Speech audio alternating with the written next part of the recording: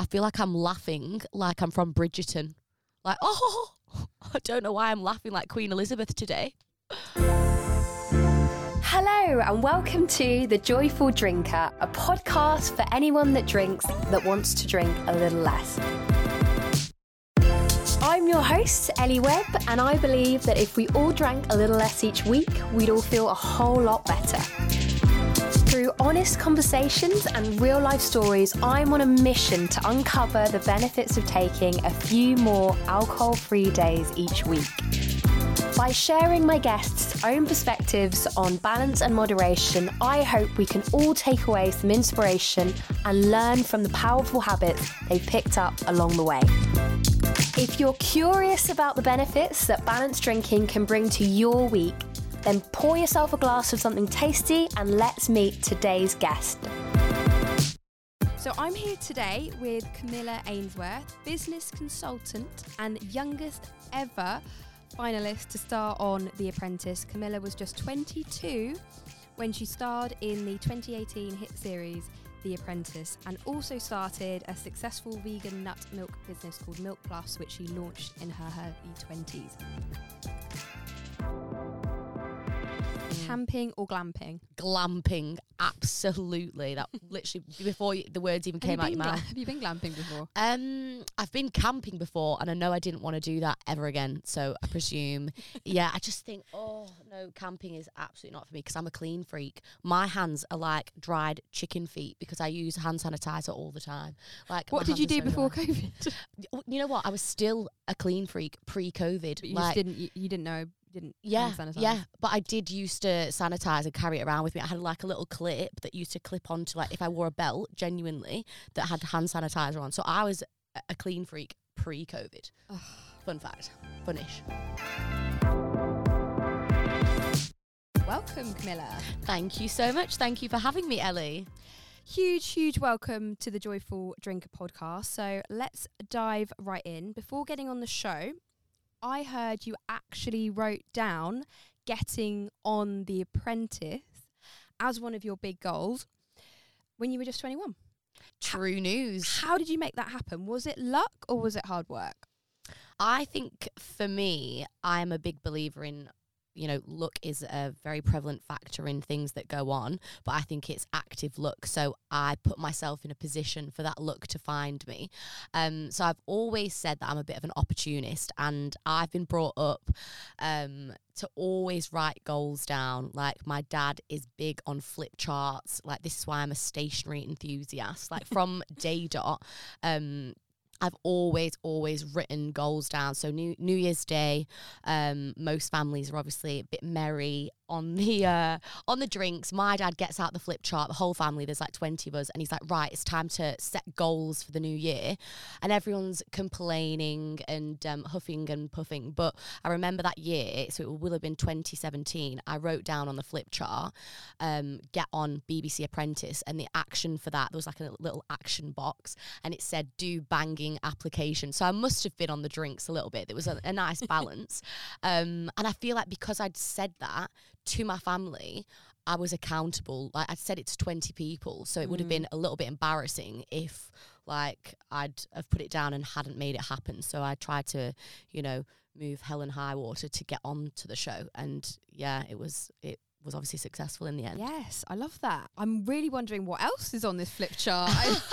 I think I also put get six pack. That one didn't happen. I think we've all written that one. Yeah, and then I put beat mum at St Anne's triathlon, and she actually beat me. Plot twist. I can't actually believe I'm admitting to that on this podcast. Can we edit that bit out? No, I'm joking. So 1 out of 3 is not bad. I'll take it. But yeah, now I tend to move a little bit more away from goals, and I'm more of a systems person after I read something in a book, and it was quite shocking for me because I am a self-confessed goals whore, basically.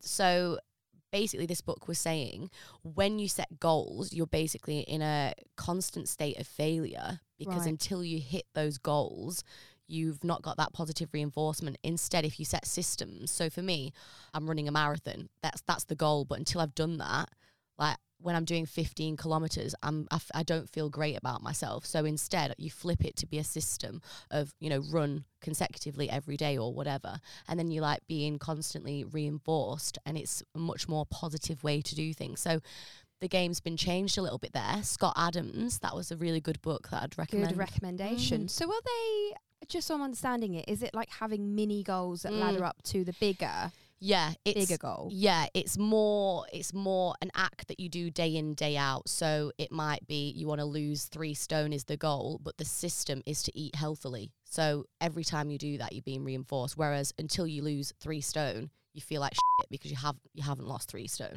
Yeah. So it's just a mindset shift. And I think it's better as humans to, instead of being in a constant state of failure, to instead be, you know, ticking off the 1% improvements daily. I love a tick box. I live for ticking things off my list. So I'd love to ask you about your experiences on the show. Yeah. Was it stressful? And did you feel challenged? Yes and yes. Very stressful.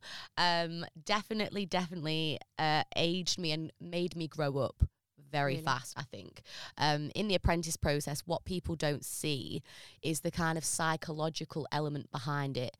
So you just see as a user, as a viewer, that, you know, there's these 16 people that are just making a bit of a fool of themselves, but you don't see the 4 a.m. starts. You don't have a phone. You don't have contact with the outside world for 12 weeks.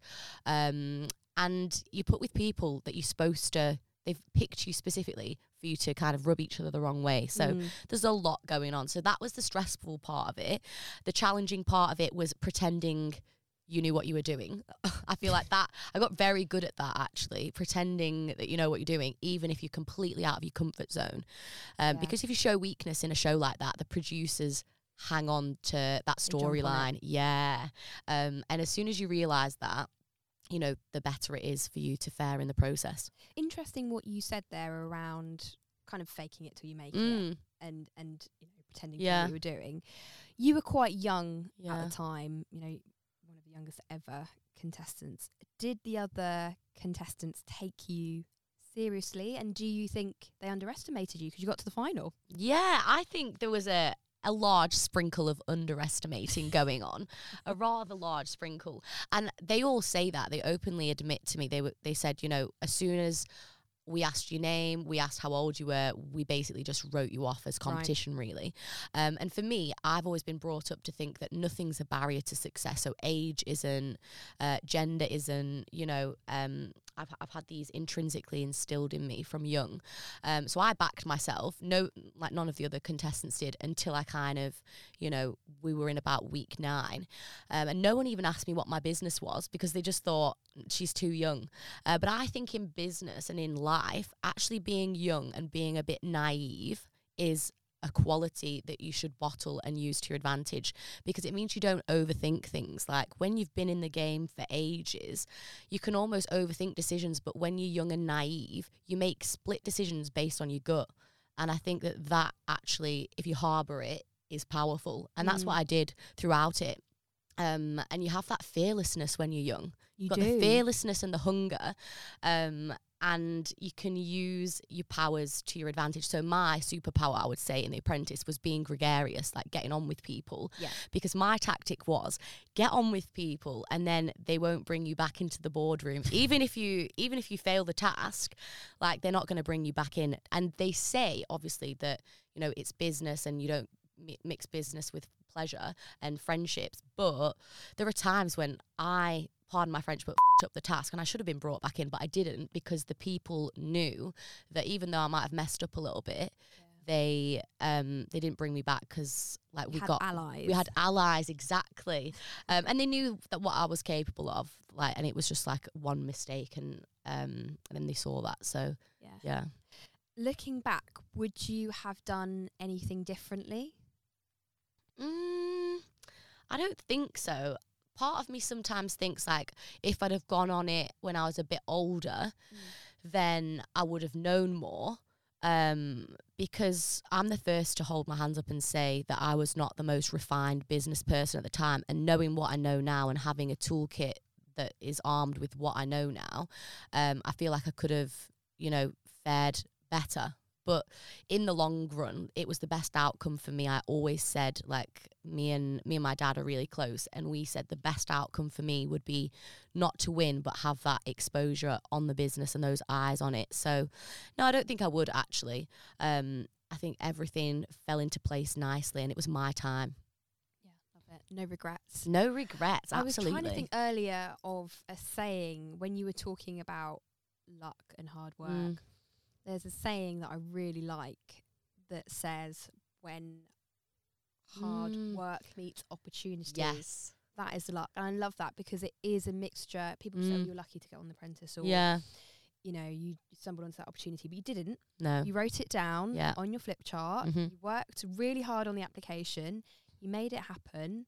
Yeah. And you were given an opportunity. And off the back of it. Yeah, absolutely. And people, and I do get quite triggered when I'm watching The Apprentice, because so many people write horrible things about the candidates. And I know it's a TV show, but I know that every single person on that show is credible. Like, a lot of them have like first class honours degrees, or, you know, they've got 6-figure businesses already.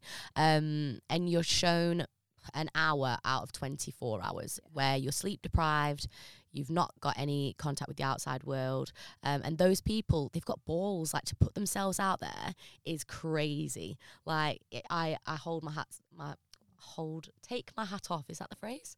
And hold my hands up. It's a hybrid of the two.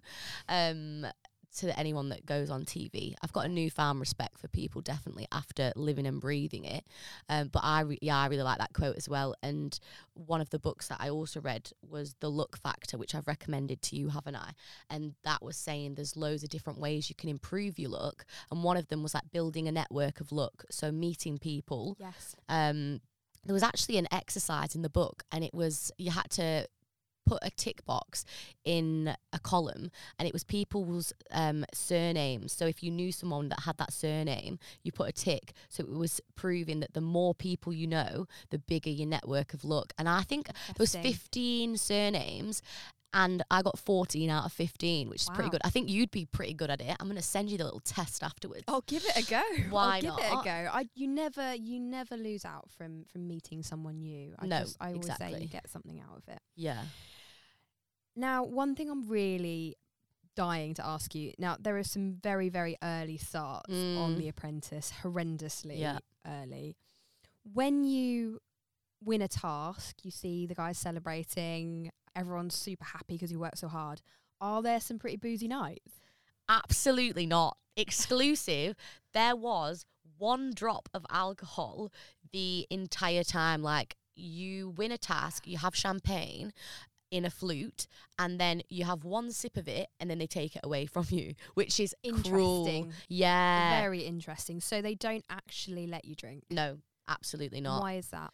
I think it's because they want you to be laser focused. Obviously, there's girls and boys in the house. They don't want any relationships. Hanky-panky. Exactly. We do not want any of that, because it gets complicated, and Of course. I feel like alcohol always fuels mistakes. It tends to anyway. There's a correlation there. And also in productivity, if there was alcohol involved, it just kind of takes away from the seriousness of the show. Yeah. And also, we wouldn't run on time. Like, being woken up at 4 if you've had a boozy night would just not work. Can you imagine trying to... It'd be like rustle herding yourself out of cats. bed. Honestly, I genuinely, when we were up at 4 a.m, I used to prioritise an extra 10 minutes in bed. If it meant I only had 1 eyebrow on a task, so be it. On the gardening task, I think it was week 7, I genuinely have 1 eyebrow like that I'd drawn on, and the other one was just an au naturel brow. But I just thought, well, I'm 10 minutes more equipped than the other contestants here, so I've got 10 minutes more juice in the tank, to be honest. But yeah, sleep is imperative in the apprentice process. And it is interesting, because when you look at Love Island as well, you think that they drink all the time. I've got a few friends that have been on Love Island, and they said that they're allowed 3 drinks max. So on their boozy party nights, they're not boozy party nights, because that really would get out of hand, because that's a love and dating show. Well, exactly. And you can imagine how that could very, very quickly get out absolutely. Yeah. So, I feel like not many people know that. But even if a treat is like cocktail making, you'll get to try one sip of a cocktail that you've made, and it's all for filming purposes. You don't actually get to do the treats, which is going to ruin The Apprentice for so many people. Soz about that. But yeah, I feel like alcohol, it just does not bode well with business shows. Exclusive, you heard it here first. Juicy. No alcohol allowed on The Apprentice. Speaking of which, obviously this is the Joyful Drinker podcast, and we do talk about drinking and alcohol and people's relationship with drinking and how that kind of affects their goals and you know what you want to get after. You mentioned you feel like having had, if you'd had alcohol in The Apprentice, it would have affected your productivity. Do you generally find that in your day-to-day life, you know, obviously since The Apprentice and going on to run your business and work for other clients? Yeah, absolutely. If I have had a boozy night the night before, nothing is getting done the next day. I don't know how people do it. I'll hold my hands up. I'm a massive lightweight anyway. I get the most horrendous hangovers. I need to eat a loaf of bread minimum to soak up the alcohol. And I feel like my family are very health conscious. Like these days, health is less of a trend, more of an expectation. So my dad doesn't drink and hasn't done for years. So I've been brought up that, you know, it's a poison, which it is. Like it can be a fun poison sometimes, but I think there's this correlation between needing alcohol and being confident. But I actually am miles more sharp and witty when I'm sober than when I'm drunk. When I'm drunk, my humour is like Punch and Judy. It's so obvious. It's like, oh, like he's behind you type humour jokes I find hilarious. But when I'm sober, I don't think that's funny at all. So I'm a different person. Yeah, interesting. So no, I do not think that when you're running a business and if you want to be a master of your minutes, that alcohol can be a part of that, in my honest opinion. Yeah. We've had a few guests on the show so far that also run their own businesses and have said the same thing, like productivity massively affected and it just isn't worth it when you're trying to make something a success. Yeah. And it's the same for just in your day job. You know, if you... I think it was Millie Gooch, yes, Sober Girl Society. Love Millie. When she worked in PR, just felt that she was no good to anyone and it wasn't helping her career at all. Having these big hangovers or just, you know, even a small hangover. So yeah, interesting. Speaking of all things health and fitness, you're also training for a marathon this year for the first time. Yes. What made you set yourself that challenge? Was this written on the flip chart? I'm guessing. You know what? It was. It fully was, because I wrote down my 2022 systems, not goals. I wrote those down 1st of January and that was on that. And I've just literally written complete it, like no time or anything. Okay. But and yeah. What made you set that challenge and how is it going? What made me set it? My friend was doing it. I had FOMO massively and I thought, I want to do that. Like, I want to say that I've done a marathon before I'm 30. I used to say that I wanted to do an Ironman by the time I was 30, which is a triathlon basically of a ridiculous distance.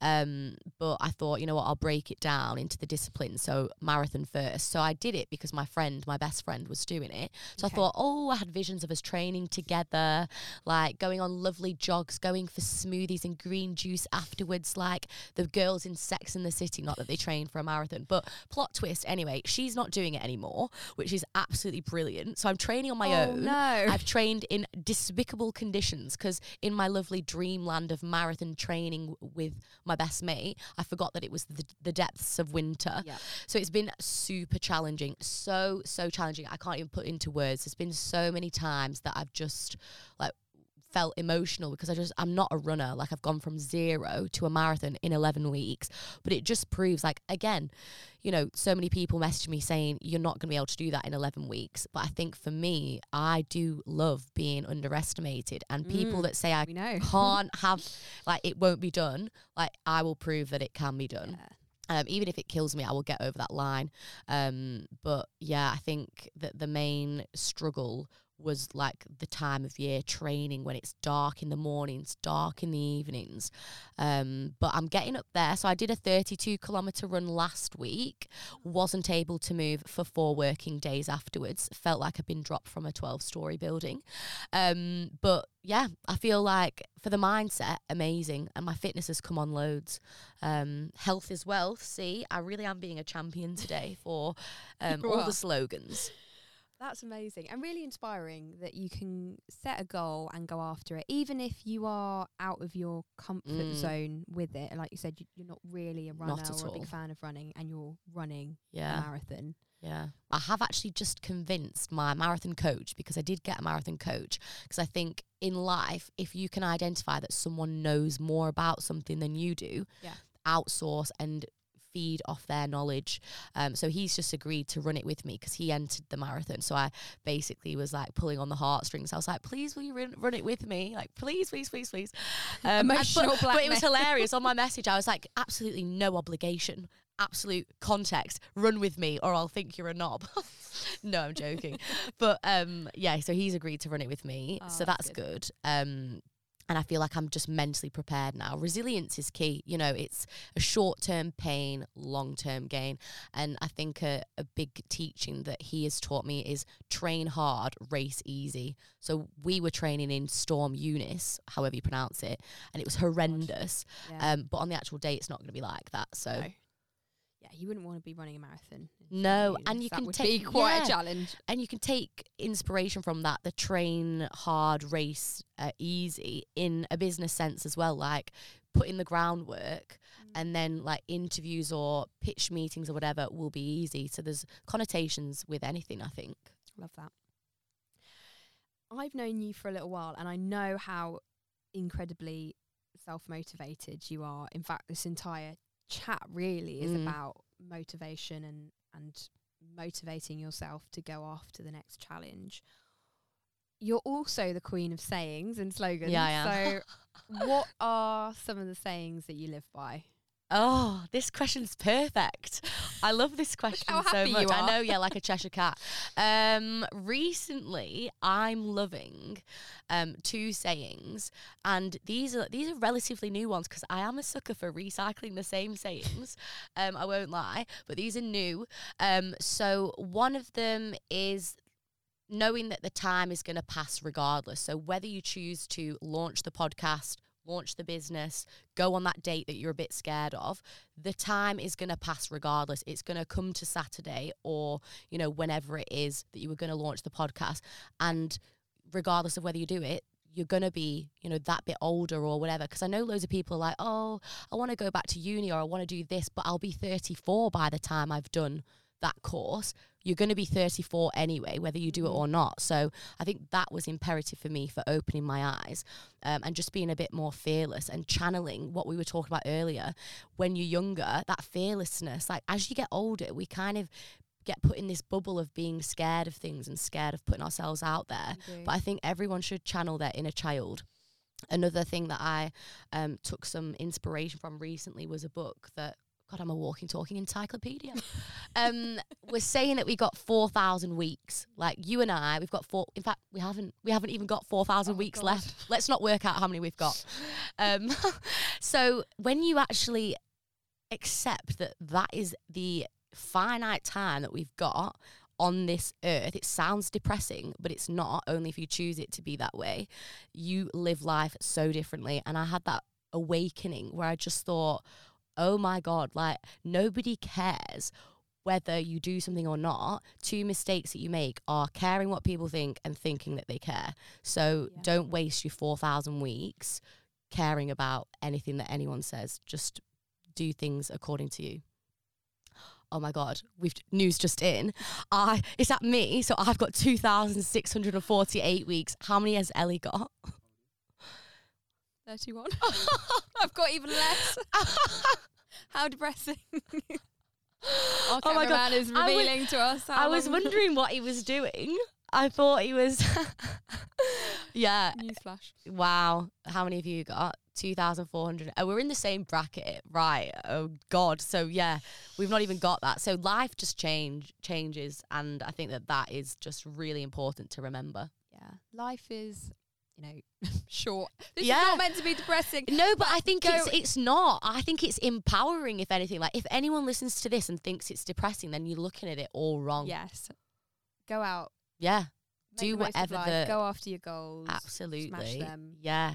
Leave behind a legacy, baby. One more question before I ask you the wildcard question. I'd Okay. love to know, generally, this podcast is called The Joyful Drinker because we want to talk about ways that inspire us to bring more joy to our week. And sometimes that is, cutting down your alcohol, reappraising your relationship with not just drink, but also food. What brings joy to you every week?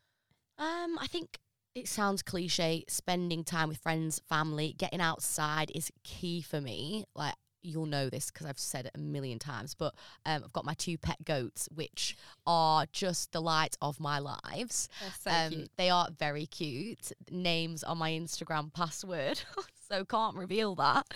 And I just think, just being with friends, being with family, being my true authentic self, which I think recently I have actually just really fell into a pattern where I am just being myself at the moment, and that brings me joy. Reading, and just living my best life, basically. Love it. Fabulous. Final question. Okay. Final question, which is a wild card, so it's different every time. And drum roll. I'm quite intrigued about this one. What is something you've always wanted to do but haven't yet had the chance? Ooh. What's something that I've always wanted to do but haven't had the chance? I would really like to climb Kilimanjaro. I feel like that is I've said it out loud now, so it's gonna have to happen. I would love to do that, and the reason that I didn't do it was obviously the pandemic, which has been a great excuse to not do it, but I can't use that anymore. So I think next summer I'm gonna put that into action, and just own that goal. Good for you. Thank That you. is an amazing challenge, and I look forward to hearing progress. What's yours? Updates. What's yours? I feel like I want to be the podcast host for a second. I would love to travel the world. I think for me, travel. Like You've got seeing the you. I haven't really itchy feet a little bit. Yeah. Have you heard that phrase? Have you not? Because I went on a date a while ago, like 3 years ago, and we were talking about travel, and I was like, oh, I've got itchy feet talking about it. And he was like, itch them then. And I was like, no, it's a phrase. Like, no. Anyway, the date was cut very short after that because he also spelt lasagna, Lasanya. So it was a multi-pronged approach. But yeah, have you heard the phrase? I've heard itchy the phrase, feet? yeah, of course. Yeah. Okay, good. Yeah, because I was thinking, oh God, scratch my feet. Yeah. No, but I was just thinking whether it was me, whether it was a me issue, using these phrases. But you have got itchy feet from talking about travel. Yeah. Yeah, and I think maybe it's just we haven't been able to travel that much over the last few years, and also starting a business like with Camillia is not conducive to traveling all the time. But I would love to travel. Do you think you could run Camillia remotely? Like, say you got offered the opportunity to live like somewhere you'd love to do, like, would you try and make it work, or would you say no to that opportunity? I'm intrigued. Good question. Yeah. At the moment, the business is in a really not embryonic, but really like hands-on. 3 years in, and I feel like in those early years you have to put your everything into it. And sometimes being remote, even you can still do stuff, of course we live in a remote world, but that human interaction you'd miss out on. Yeah. So whilst I might be having a great time on the beach somewhere, I just would feel I wasn't in it. Yeah, you live in it. You need to live and breathe it in these early stages. I agree. So. Yeah. Afraid I'm not going to be emigrating to Barbados just damn yet. It. That's all my questions. No, I'm joking. Thank you for the interview. Yeah. Thanks very, very much, Camilla, for being on the Joyful Drinker podcast. You've been a fabulous guest, and I have absolutely loved answering your questions and asking you questions. Yeah, I've loved it. Thank you so much for having me. I appreciate that.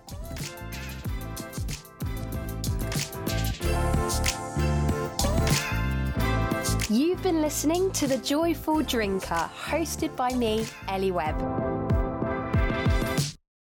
There'll be a new episode released every fortnight, so make sure you hit that subscribe button to avoid missing out. Also, just a small reminder that ratings and reviews really help people discover great podcasts. So if you've got some kind words to share, they'd be very much appreciated. In the meantime, come and find me on socials. I'm at Camillia Ellie. I'd love to connect with you all, and feedback on the podcast is always welcome. See you next time for another episode of The Joyful Drinker, and remember, if we all drank a little less each week, we'd all feel a whole lot better.